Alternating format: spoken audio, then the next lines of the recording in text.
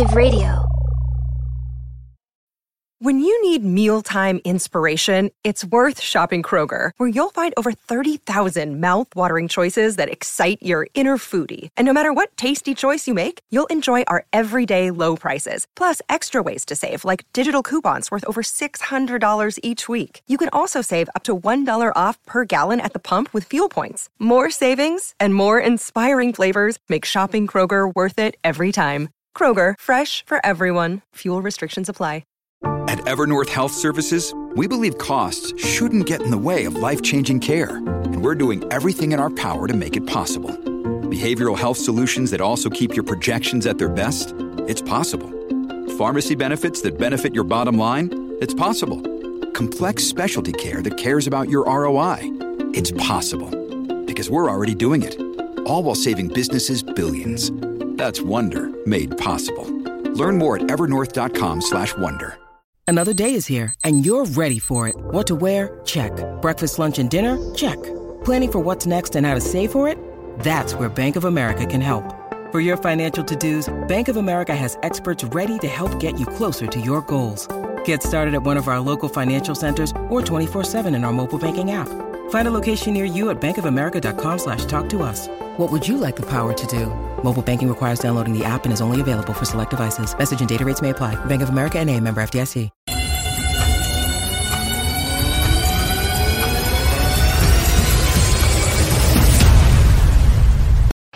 Welcome to the Ken Mack and Coach JV Show. The future of finance is here. Prepare for freedom. Get ready to swallow the red pill, because every week we're bringing you cutting edge, real, uncut, raw truths about finance and the world that you think you know, to help you prepare for the biggest shift in generational wealth the world has ever seen. Warriors, rise! Get your shit together. Let's go. Warriors, rise! Well, Warriors, there's blood in the streets, and we're excited today for our special guest. We got Jessica Walker. This is a very, very dynamic guest, Warriors. You know we're all about macro and microeconomics. Well, Jessica Walker does videos for CoinMarketCap.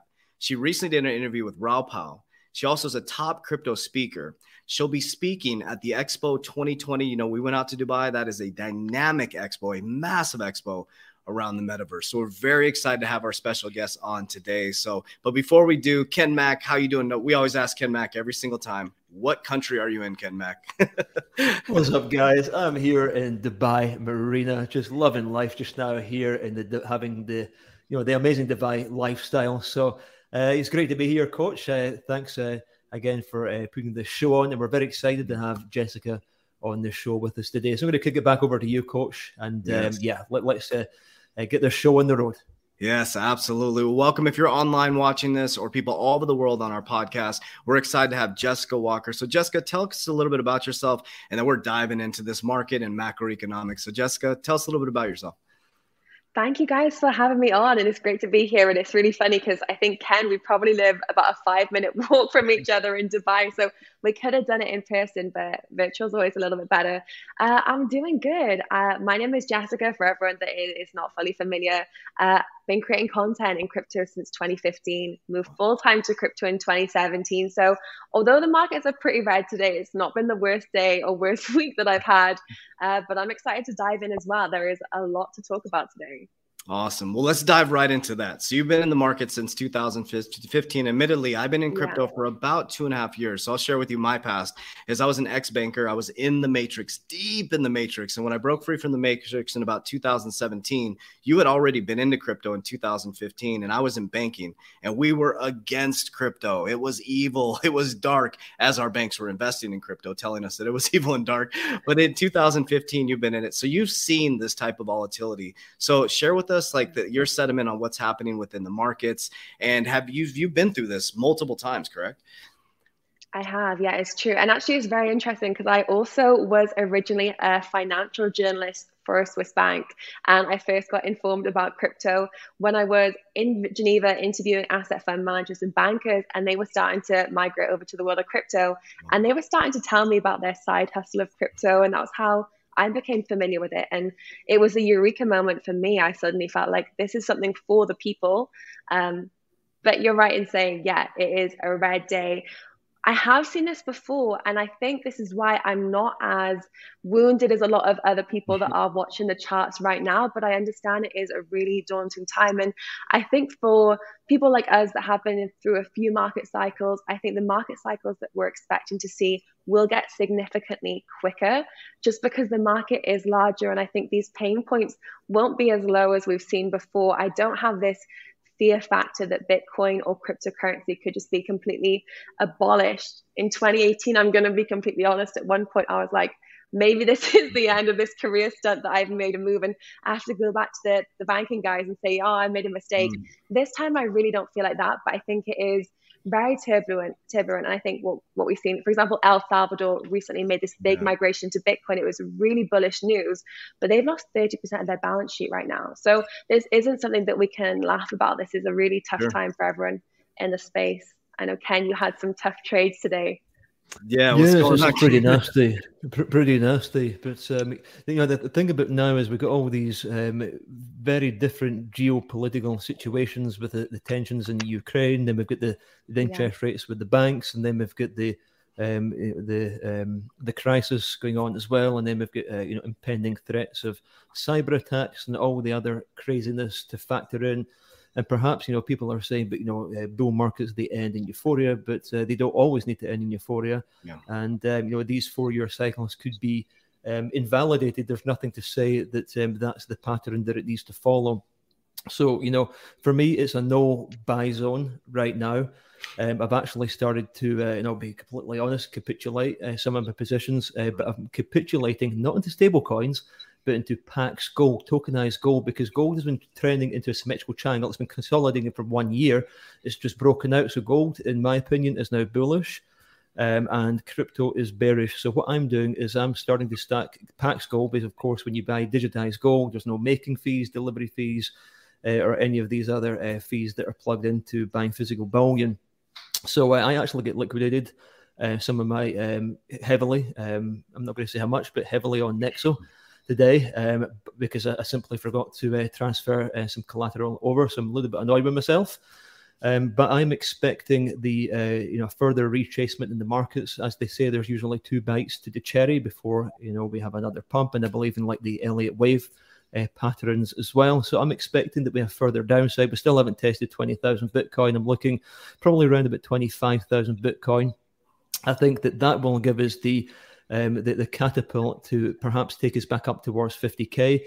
I don't think that we'll have another all-time high. In fact, Business Insider interviewed me back in December last year. All of the influencers were shouting for 100K Bitcoin. And I'm like, guys, there's not going to be 100K Bitcoin. I don't believe that that's going to happen. I think that if we were lucky enough to get a new all-time high, maybe it's going to be 83K. Last time I checked my charts. But I think there's so much emotions now plugged into the market. We've had 2 waves so far, and 2 all-time highs. That people are burnt out. People have lost a lot of money. It's not funny what's happening. These times are difficult.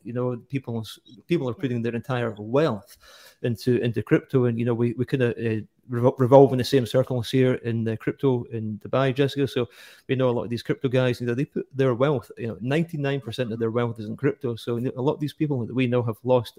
They're down significantly. So the thing about the people that are in crypto is that they don't understand how to diversify into other asset classes, into businesses, and all that they know is crypto, which of course it makes them a lot of money. But it's pretty, it's very sad when we see people who aren't able to control their emotions, who aren't able to control and diversify and properly manage their risk. And that's hopefully what we are looking to teach people how to to give them an outlook, to give them some positivity in the market. And we're pleased to have you on the show to be able to share these macroeconomic opinions of what you believe is going to happen in the future, where you see crypto going, where you see the bull market going, and what you believe 2022 holds for crypto. Yeah, thank you. You're right as well, because I think it was in 3 hours today 100 million was liquidated. So you're not on your own. And you said something really interesting there, which was that stocks investing, people that are typically in crypto don't know how to migrate over to other investment pillars. And I think it is a real challenge. And I was lucky to be in the Forex space before, so I understood that language before learning about crypto. But I actually used to work for Bitpanda Exchange as a media specialist, and they specialize in cryptocurrency investments for as little as €1.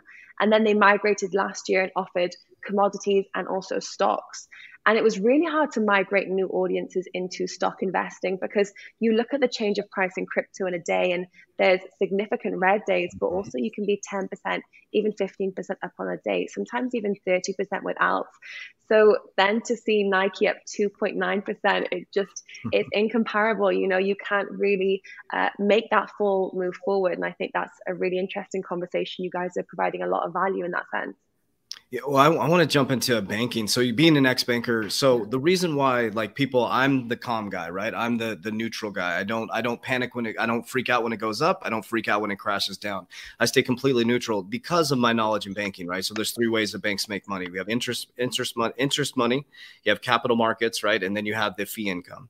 And right now, coming from a banking perspective, in 2017, banks are being squeezed in their profit margins, right? And I see banks, that's what I study all day, banks feverishly moving into the cryptocurrency, the blockchain, connecting their systems to work on fee income, right? Capital market income. And I believe the first movers to those spaces are going to help with their profit margins in regards to that. So how do you look at it in regards to banking and in an overall macro perspective and long-term for crypto? So that's how I keep myself calm. Like I always say, like my opinion, I don't trip. I always buy the dip. When it goes up, I dollar cost average out, and I just hold long-term on my fundamental cryptos. I'm not saying that's right for everybody, but the reason why I do that is because of my banking experience. So what is your thought, like in the macro around the banking system and where we're going with cryptocurrency as a whole in the future? That's a really good question. And I personally look at adoption more as an indicator of the future move. And I was surprised to see prices dip this low, in complete honesty, because I did see companies adding Bitcoin to their balance sheet. I saw El Salvador make this migration. And I actually thought that was enough of a support that we wouldn't see prices dip this significantly. But this year already, we have seen Paraguay look to make moves to expand into Bitcoin as legal tender. We also saw that Panama is also looking to add Bitcoin to its balance sheet. So we are still seeing interest there, but I think it's really difficult to gauge because, as we spoke about just off air, there are so many small economic factors that I would have thought would have impacted the price of Bitcoin. But ultimately, it is all down to the movements of the FOMC, the SEC, how things are moving there. And that sets such a tone for the rest of the cryptocurrency industry. I remember looking at how things were progressing when it comes to Kazakhstan, the power outage, and I was really certain that would have had an impact. And that would have been some of the reasoning behind the recent dip. And I interviewed Raoul Pal last week, and he said, well, that's impossible. That couldn't have been the case at all. That was strictly Fed movements that has put this pressure, selling pressure on Bitcoin, and also stocks as well. It's not just been crypto that we've seen the movements. So it's so hard to gauge how things are moving in the long term. But what I would say is, if this is the low, if, as Ken was saying, he believes 20K to be the low, that was the all-time high in 2017. That was only 5 years ago. We have to kind of remove ourselves and pull the charts back a little bit and look at the broader scale of where things are heading. And if that's the lowest, things are still moving in an upward swing. I personally look at 3-year cycles and DOS collar averaging as something that I really push to new investors. And that's kind of foolproof. I actually personally do not trade. I'm too emotional, and it's just something that I choose to stay away from because I know it wouldn't work well for me. I tried in 2018 and it didn't work well. So I think everyone's completely different, but I think this is a ride the wave kind of movement that I'm advocating right now. I think if we get the 20K Bitcoin, that'll be like the ultimate buying opportunity, and I'll be, certainly backing up the fiat truck. If it happens, it's going to be nice. 25K is when I'm going to start buying in. It could go lower, but as we do know that they're plugged into the fundamentals of Bitcoin, it's mathematically programmed to go up. And as you say, if you just zoom out, then you can see that it is in a very, very clear uptrend. But yeah, you mentioned Raoul Pal. He's probably one of my favorite economists. So yeah, congratulations for having him in an interview. And I need to watch that one myself. But yeah, ultimately, you get involved in trading, you can lose a lot of money. I've been there myself. I've lost a lot of money, and it becomes a very emotional game, especially when you're trying to trade in a highly volatile market. And this is something that's reserved for very, very experienced people. And I don't know what the stats are. I'd probably say about 90% of people that I have seen that try and trade with leverage have lost significant amounts of money, and certainly a lot of sleep. And I remember when I was trading as well, waking up 3-4 o'clock in the morning when you're running trades, you can't sleep. If you're losing a shit ton of money and you're maybe running these without stop losses, and you see a lot of the bigger guys trading without stop losses, it's very dangerous. But maybe you're better just trading on the scalp trading and proper managed risk. But again, that's we'll leave that for the professionals. But for me, I'm just dollar cost averaging as well. Once we reach the support levels that I'm looking at, and then again looking longer term, especially when it comes to the markets, because I think if you play them the wrong way, it's a bit of a casino with these violent swings to the north and the south. It is a difficult place to be, and a lot of people come into the markets thinking that this is get rich quick. I think the only time in the market's worth more than money in the market. But if you play your cards right, then it is get rich for sure, providing that you play by the rules in the marketplace. But in terms of your exit strategy in the market, Jessica, what are you positioned, and what do you think, or what are your plans during 2022? Are you going to start to settle out? What are your targets for Bitcoin? Are you planning just holding through the bear market? Yeah, so at the moment, actually, I bought a little bit earlier than the prices are now. I bought it just below 40K, and that was kind of some USDT that I was holding out for a while, and I bought some Bitcoin and some Ethereum. And to be honest, I was surprised that it went a little bit lower, obviously. As soon as I saw the prices dip, I was a little...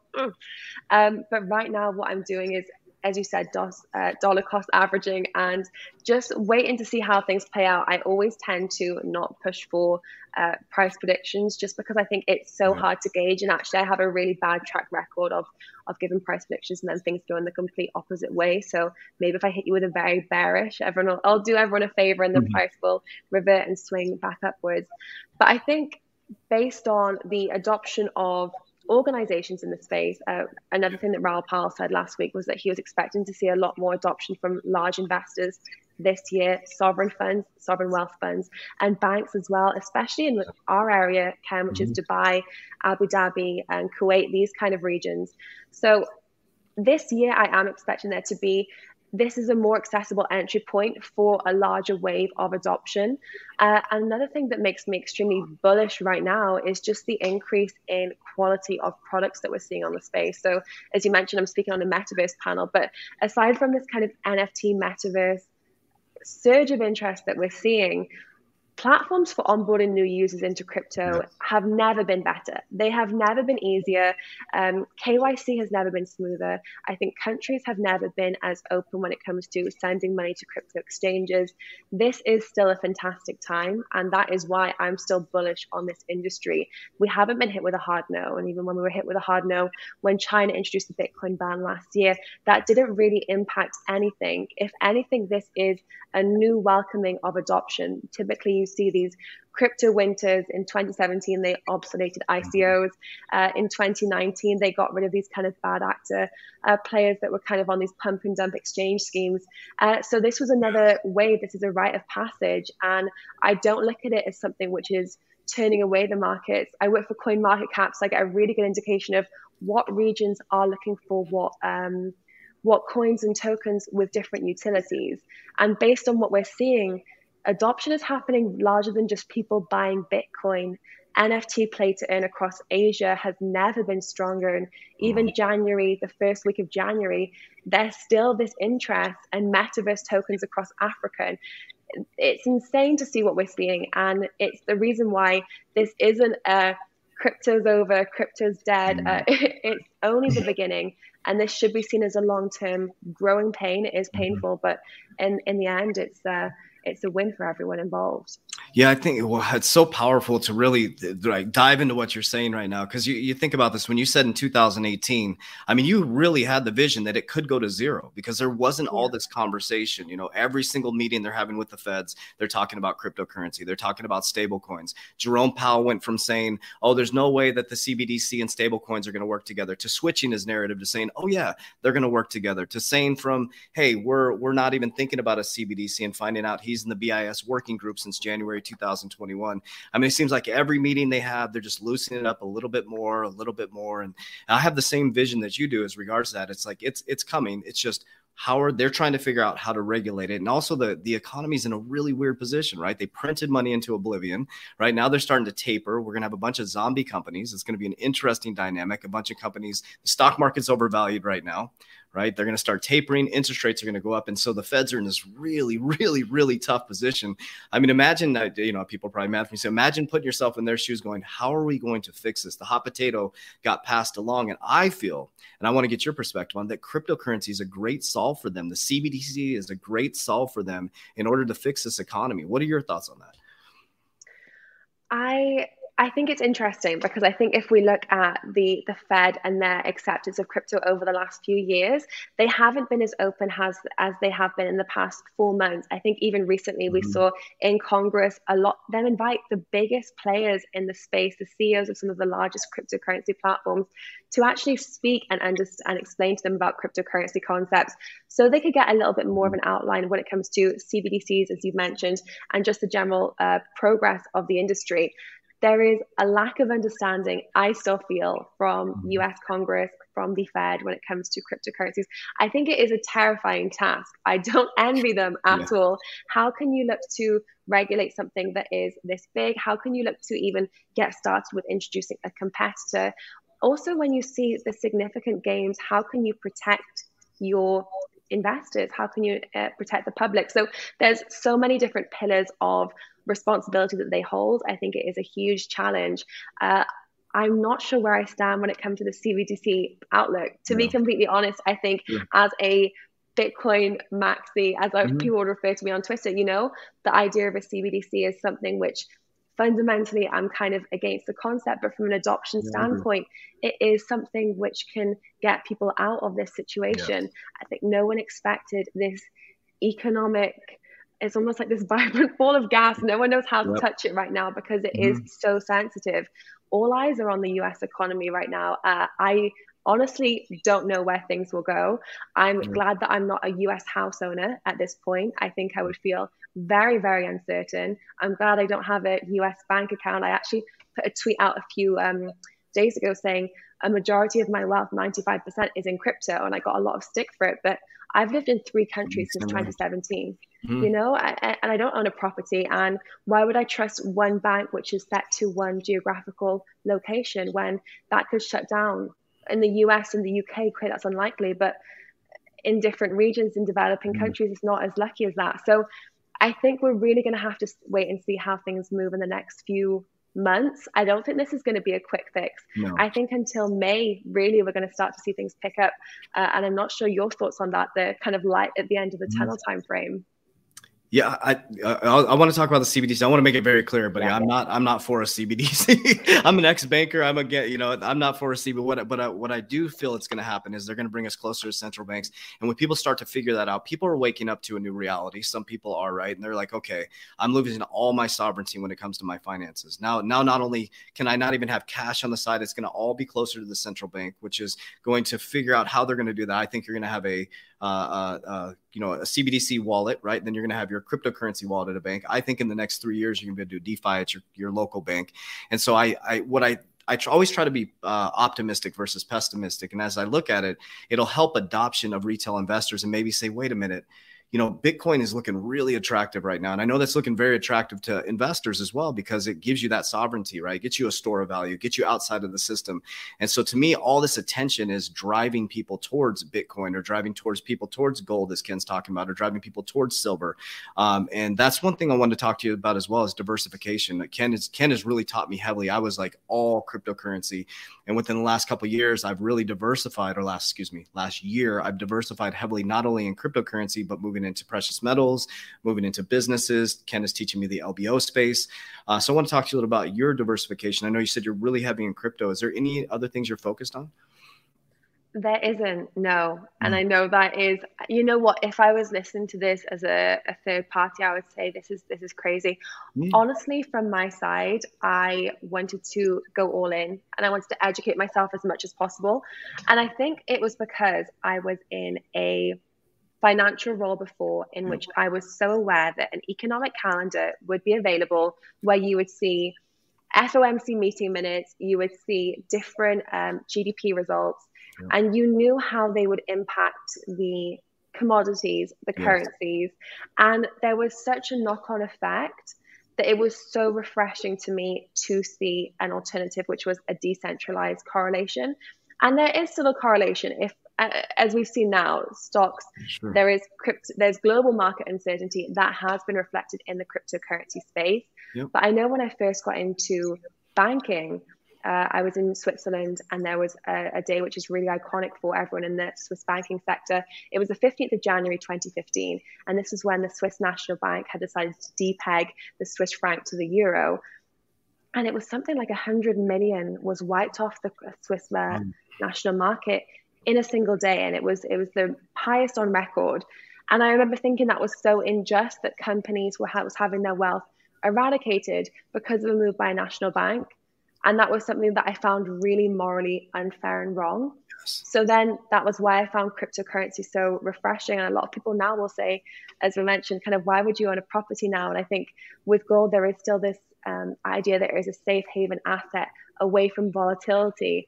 But for me, I still see it as so heavily linked to the US dollar and price movement that it never really held that appeal to me in a way that it could be as incentivizing. So stable coins is probably as diverse as I will get. And maybe my New Year's resolution is to look into diversifying a little bit more, and I'll pick Ken's brain over a coffee in Dubai and get him to educate me as he educated you. But until then, I never saw an interest, and it was never something that I thought, yes, this is 100% something I'd feel comfortable doing. Maybe it was more an act of defiance than a smart strategic investment move. It's interesting. I wonder if that's a banker thing, because I came from banker and I went almost all crypto. I was like, when I discovered crypto, I was introduced to it in my facility here. Somebody walked in and introduced it, and I was like, whoa, this is amazing. Because I left the matrix. I was like, I'm out. I'm going to be free, but I'm locked into this bank account where, and so when I went into crypto, I was 99% in crypto. And what Ken's taught me is diversifying into, I own companies, and now I own multiple companies. And so now I'm diversifying into businesses, which are like hard assets to me. And Ken explains it way better, but it's like a hard asset of something I can hold on to. It's tangible. I can control the growth of that as well. Now, one thing I wanted to ask you as well. So what, like with Raoul Pal, what did he say? What was your interview about with him? I wanted to dive into that. He's a legend, and it's really cool you got to interview him. So what did he say? Did you guys talk about the markets and what he thinks? We did talk about the markets, and he was saying that he was buying Ethereum. That was the first question I asked, was if he bought anything yet this year. And he was, buying Ethereum, continued to buy, and he wasn't planning to sell anytime soon. He did give the price prediction of 100K per Bitcoin by the end of the year, which was optimistic. I actually saw a few days later, though, that in his interview, another interview, or he tweeted during a tweet conflict with someone that was a Bitcoin maxi, that he only holds one Bitcoin. And I'm so surprised that he did not mention that during the interview. I'm not sure if he was kind of playing with the guy or if that was factually correct. But that is something that I would love to quiz him on next time, because based on the conversation, the consensus was he was very Bitcoin bullish. So that was interesting. We also spoke about DAOs, and we spoke about how DAOs could potentially disrupt governance systems, governments, political movements, and even the kind of COVID vaccinated versus non-vaccinated debate. That was interesting. I think that got him out of his comfort zone a little bit, that conversation. But in general, he was very bullish on layer ones, and also so the likes of like Avalanche, Polygon, Cosmos, these solutions, and the kind of Ethereums in the space as well. So that seems to be where he's looking, which is interesting. That makes sense. And can you explain to people what DAOs are so people know? Yes, absolutely. So a DAO, it stands for Decentralized Autonomous Organization. And essentially what a DAO is a collective of people where no one has a clear consensus owner. So for example, there was an organization called Shapeshift, which was a successful cryptocurrency exchange and platform, and it migrated to becoming a DAO in July. And what that essentially meant is there's no CEO, there's no board members and teams. Everyone has the exact same positioning to vote on the future movements of a company. We'll use the company Shapeshift as the example when explaining it, but DAOs can be for social media platforms, for charities. Essentially what it is now is every single person that has a token that is related to Shapeshift, that is a voting token, that's a governance token. So that means you can vote on key decisions that the company looks to make. So it eradicates this, I'm the CEO, we're doing this because I said so. It completely levels the playing field. And it means that anyone that is part of the establishment gets their say. And actually the opportunity that brings is really interesting when you look at it, take a step back and the potential movements that it could hold. I read this viral thread on Reddit, which was saying that Pfizer is, I think it's a $300 million market cap. And you guys can correct me if I'm wrong there, but it was saying that that's only kind of 1/10 of the total cryptocurrency market cap. So essentially people can collectively come together, purchase Pfizer, and then they can stop the rollout of vaccines. And so it poses this question of governments as DAOs where everyone has these voting rights. It's decentralized. Anyone from anywhere over the world can join in and have their say. And because everything is recorded on the blockchain, there's no way the information can be tampered. It's completely tamper-proof. It's something which I think will revolutionize in a few years how we operate. And it will be like the use of the internet. I firmly believe DAOs are the kind of protocols where once they're integrated in company structures, in voting regionally where you live, you won't necessarily know you're using a DAO. You'll just know this is a more effective, efficient way to vote and make decisions. So effectively, you're going to become like a volunteer to the DAO. You don't work for or own the DAO. So whoever's participating in that DAO would essentially become a volunteer. Is that right? Yes. And also what's interesting is we've seen VCs that have become DAOs. So VCs will have a collective of funds. So Bybit, their sister company, is called Miriam, and they have a DAO as well. This is the largest VC DAO. And what they'll do is everyone that holds these BIT tokens will have them as voting pools. People will come forward with their ideas, and you can choose whether or not the company will choose to invest in that company. Right? Very cool. So there's a DAO, a VC DAO. So the venture capital company is actually a DAO. That's crazy. See, this is what I feel shaking the system. You know, since the 1900s when we were in the progressive era, so it's supposed to be the progressive era, but what it was the indoctrination area, right, to get us into these systems. And now they see that. They see that people like us can create a DAO, right? We can have voting rights. We can create our own corporations where it's an ecosystem. And then if you think about it, we're going from hotels to Airbnbs, we're going from taxis to Ubers, we're going from corporations to small businesses like us coming together and working together. And I feel, in my personal opinion, that the elites, the 1%, whatever it is, whoever they are, I just focus on me being the president CEO of my life, but there is a control mechanism with money, right? And I feel like in my spiritual world is that we're going to go through this massive collapse to go into a period of peace and prosperity where everybody comes together. And that's what a DAO represents for me, is coming together as one to create something great, right? So it's not one person saying like, I'm the CEO of my companies, right? To say, but we run it like a DAO at our company. Everybody's involved. Our team members have actual a profit sharing every single quarter. And it's like, hey, you guys are part of the ecosystem. I feel like that's where we're heading. I really feel like that's what cryptocurrency is going to bring, what decentralized finance is. That's why Jamie Dimon says banks should be scared shitless of fintech. And I feel like people are waking up to that without even knowing it, I mean, everything they do is on their cell phones now, right? And so I feel like the feds right now are scared shitless. They're trying to figure this out. They're trying to figure out the system. They don't have the education, as you talked about, Jessica, because they kind of kicked the can down the road. They weren't paying attention. And at the behind the scenes, these DAOs type structures are being created. And now you have YouTubers like our YouTube channels, your YouTube channels, Ken's shows are getting more views than Fox News. I mean, if you really think about that, it's a really, I'm so excited. Like, so that's why when the crypto market crashes or whatever, it appears to be, I just stay calm because I feel like we're part of something historical. And we were just talking about this in our facility this morning, our academy. This is going to be written in history books. I really believe you, Jessica, Ken, all of us are going to be written in history books as people who broke free from the system and brought in a whole new world.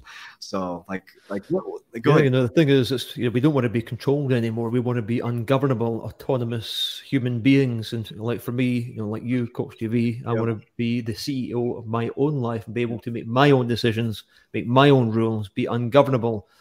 And and that's we see a common trait within the blockchain industry. We've got this whole freedom movement going on, and it's amazing to be part of it. Be part of this incredible movement. And here in Dubai, this is like next level. This is next level crypto stuff happening here. For NFTs, metaverse. You got the Expo 2020. Like there's a mega movement going on here. In fact, I'm pretty sure that Binance are looking to relocate their facility to Dubai as well. And I think that CZ, I think you call him, he bought a house here in Dubai as well. So big movements here in Dubai. Like you can buy everything with crypto here in Dubai. Wow. You can buy cars, houses, luxury goods. It's unbelievable. That's beautiful. Let's dive into the metaverse. So you're going to be speaking about the metaverse at the Expo 2020. So Dustin and I got to visit Dubai. We're just so grateful to come to your guys' place out there. And it was like, I felt so at home in Dubai. It was unbelievable how at home I felt. The things that I loved about Dubai, number one, it was super clean. Everybody was super nice. I mean, you'd ask somebody on the streets here in America. You ask somebody on the streets for directions, they look at you cross-eyed. There, you ask someone for directions, they would kind of guide you. Everybody was smiling. It just seemed abundant to me. But the Expo 2020, so people are like, well, why does it say 2020? So to explain it, it's a massive expo, right, of all different worlds coming together, if you can explain that. And then you're speaking about the metaverse. You want to speak a little bit about that?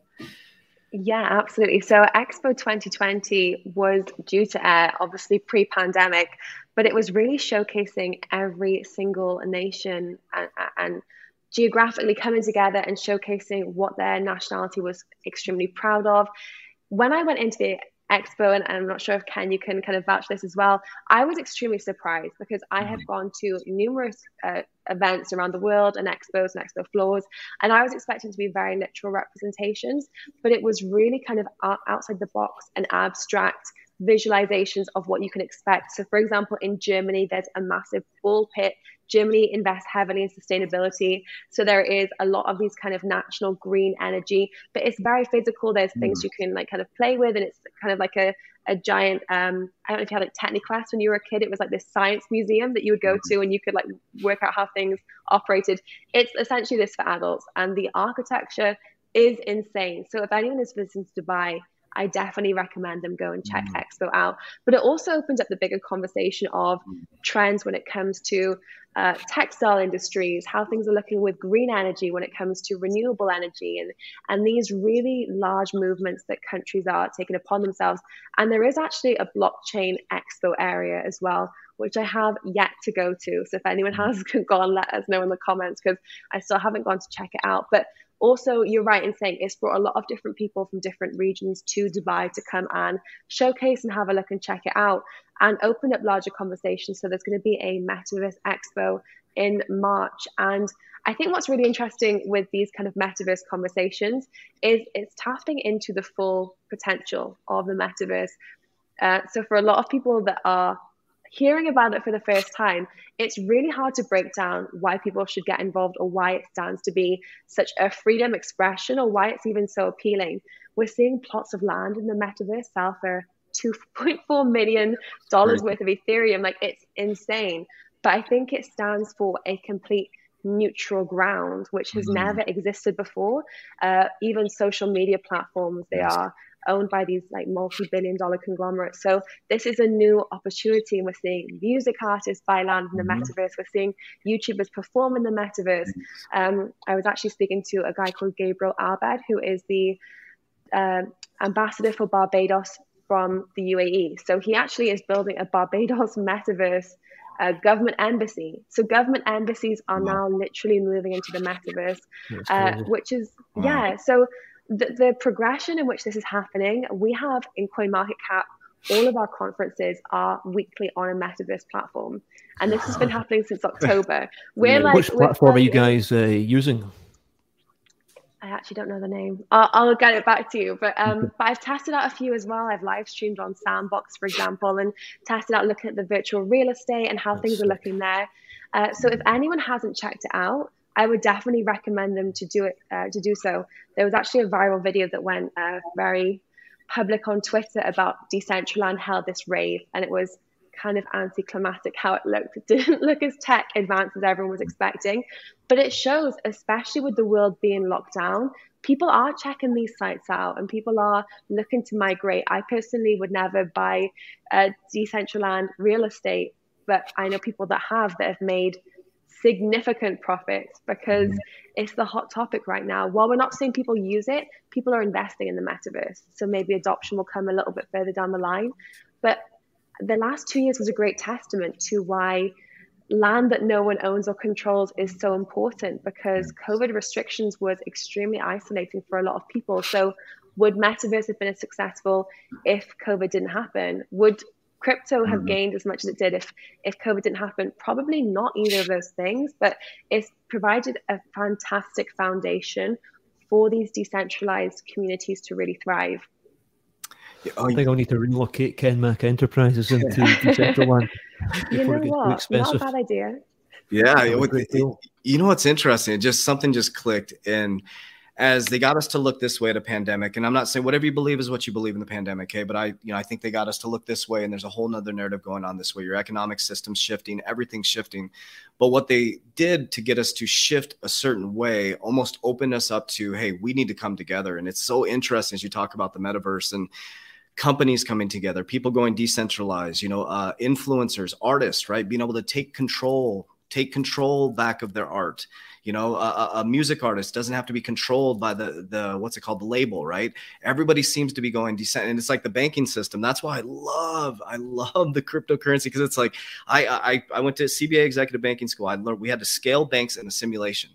And back then, 9 years ago, we were switching to fintech, financial technology. We were starting to replace actual people with tellers. And so in the simulation, my CFO is actually, he just broke free from the matrix.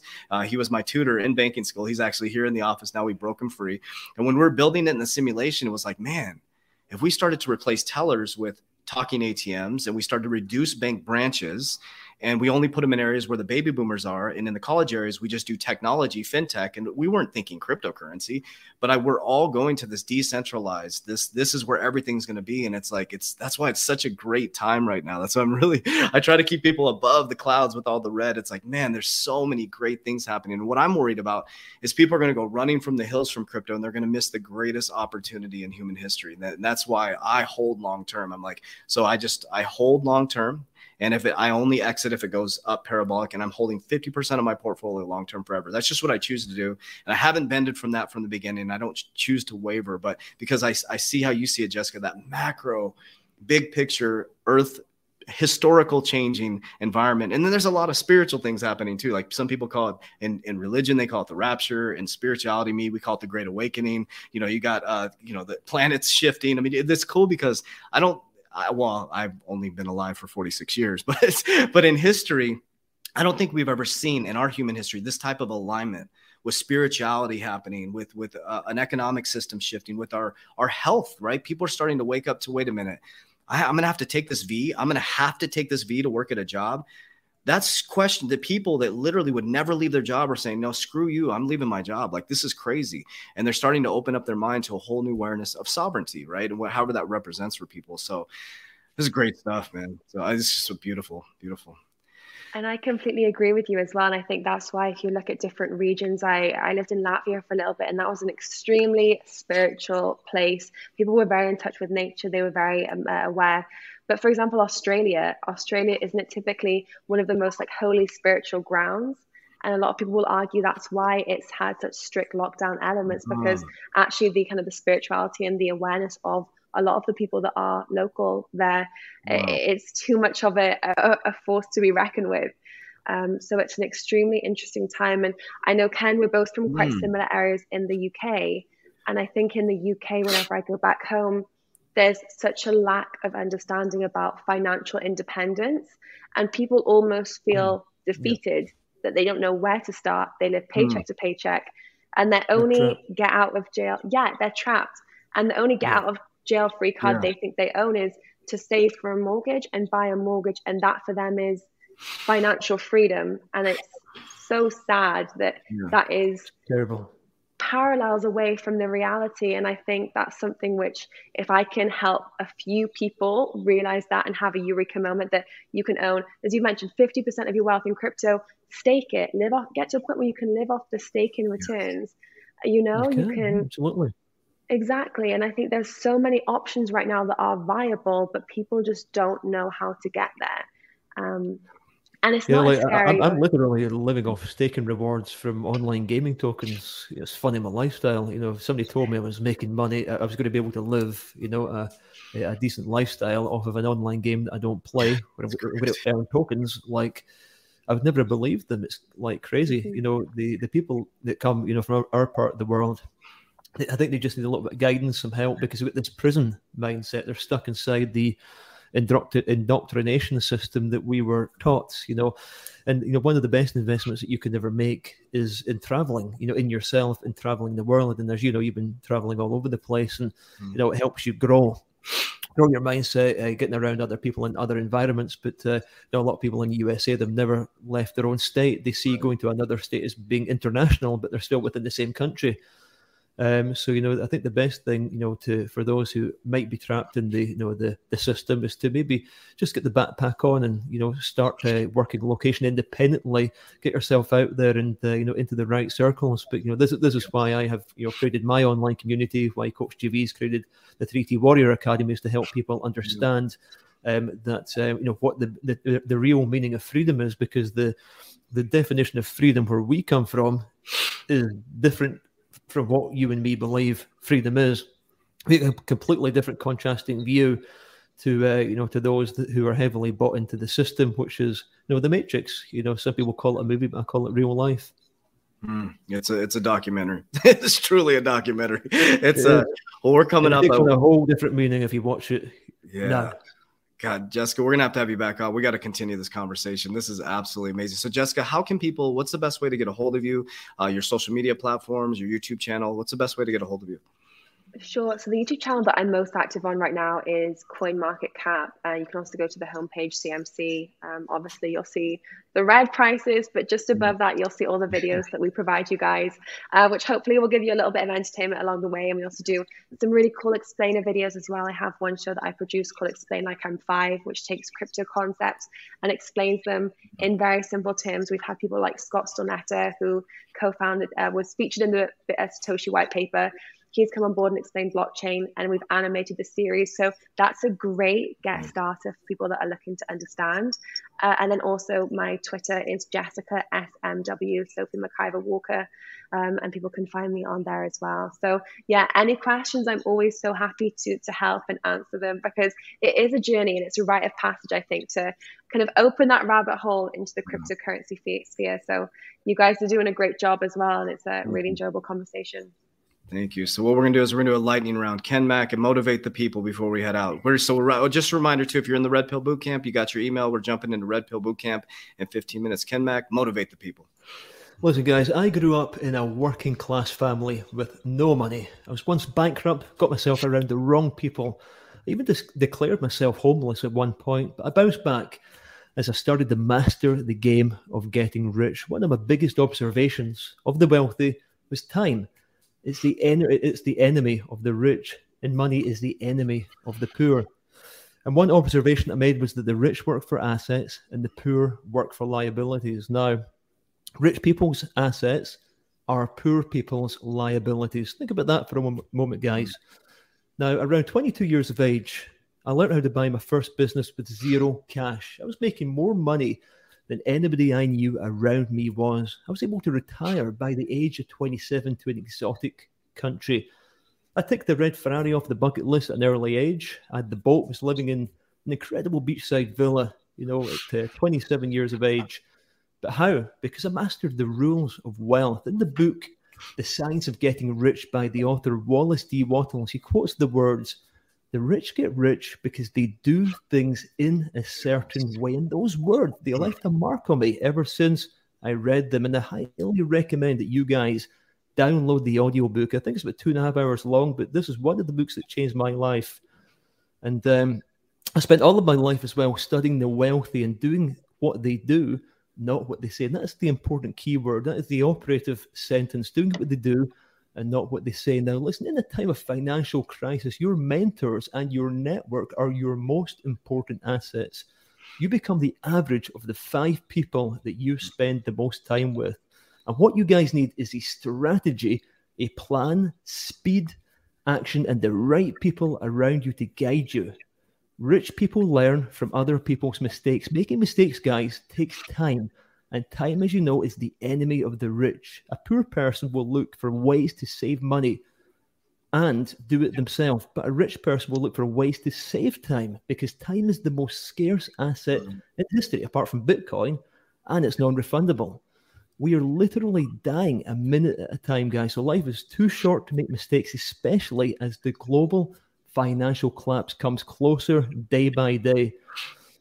Now, I would say I've got some great news for you guys. It's been a long time coming, but it's now time that myself and my fellow inner circle veterans pass the secrets, knowledge, wisdom, and expertise to you guys that we've gained over the past 16 years and beyond, down to you via a brand new wealth creation family, community, and academy that we have created for you guys that's called no other than the Mac Club. Mac Club is where you guys will take the red pill, learn how to escape the matrix in real life, and get wealthy. Some of the subjects that we're going to be teaching in Mac Club are crypto investing, DeFi, and for example, how to become your own bank, borrow money without the banks and credit checks, how to buy businesses with zero cash, just like I've been doing the past 16 years. In fact, I've got a student right now who just landed $1.6 million in annual profits each year from zero cash down business acquisitions. In fact, he takes over a new business this week, and we're going to get him on the show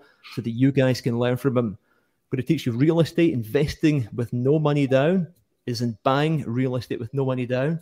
And perhaps you want to become a public speaker, or how to start an e-commerce or dropshipping business. So these are some of the hot subjects taught inside Mac Club. And the best bit about it is that we are 1,000 times cheaper than a university degree and without student debt. And the risk is almost zero. It's a paid monthly program where the upside is that you could come out a multimillionaire like our other students. So as a passionate entrepreneur who's not only survived a global financial meltdown, but thrived during it as well. So I now feel that it's my duty, obligation, and my responsibility to give back to you guys, and to give you Mac Club as the vehicle to take that vision forward. And what makes me different from the other people out there? It's my knowledge, wisdom, and experience. It was gained, guys, during the last financial crisis of 2007.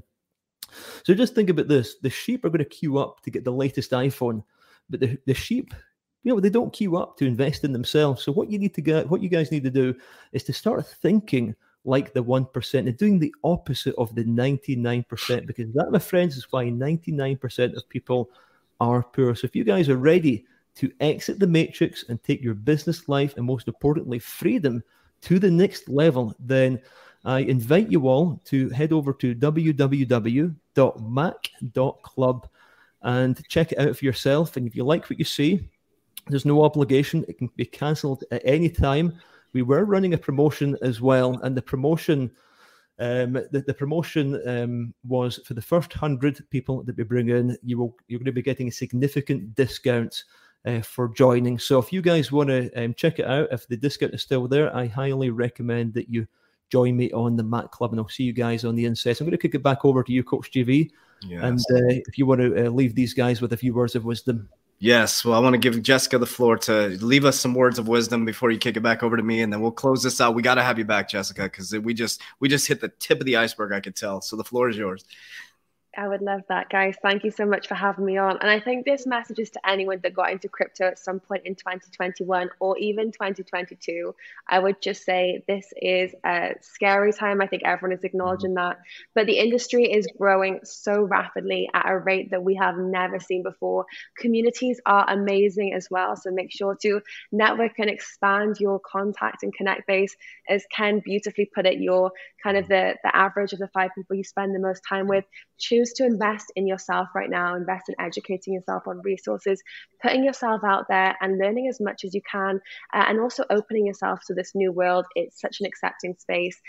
Travel as well as much as you can, despite the kind of restrictions that we are seeing, and just enjoy the journey, because this is going to be one of the most rewarding things that we've seen in our lifetime. I firmly believe that in 10, 15 years time, people will be amazed at these advocates of crypto before this year. So make sure just to enjoy the journey. If you have not yet educated yourself, make sure to jump in. You're never too late. That's the most important thing. I've spoke to people that have FOMO'd from 2017 onwards, and the biggest regret is choosing to exit because you think it's over, or also watching from the sidelines and waiting with anticipation. So don't wait anymore. This is the excellent time. I wish I could get in at this time, to be completely honest, than earlier on in the industry. So enjoy it and make sure to utilize the free resources and also the valuable ones that are out there. Oh, beautiful. Ken Mack, Jessica, it's been an honor. Warriors, remember, this is the greatest time in human history. All circumstances are neutral, but your emotions are not. All circumstances are neutral, but your emotions are not, Warriors. So remember, you got to get that heart-brain coherence. When the heart and mind are in alignment, you are unstoppable. And that's what we're working to do here, Warriors, is to give you good information to make informed decisions. As I always say, don't trust a word we say, but in turn, trust the feeling and vibration it creates in your body and act accordingly. Let me say that again. Don't trust a word we say, but trust the feeling and vibration it creates in your body and act accordingly. That's how you should operate from that heart-brain coherence. We love you guys. We appreciate you guys. And we always say, Warriors, rise! Get your shit together. Let's go.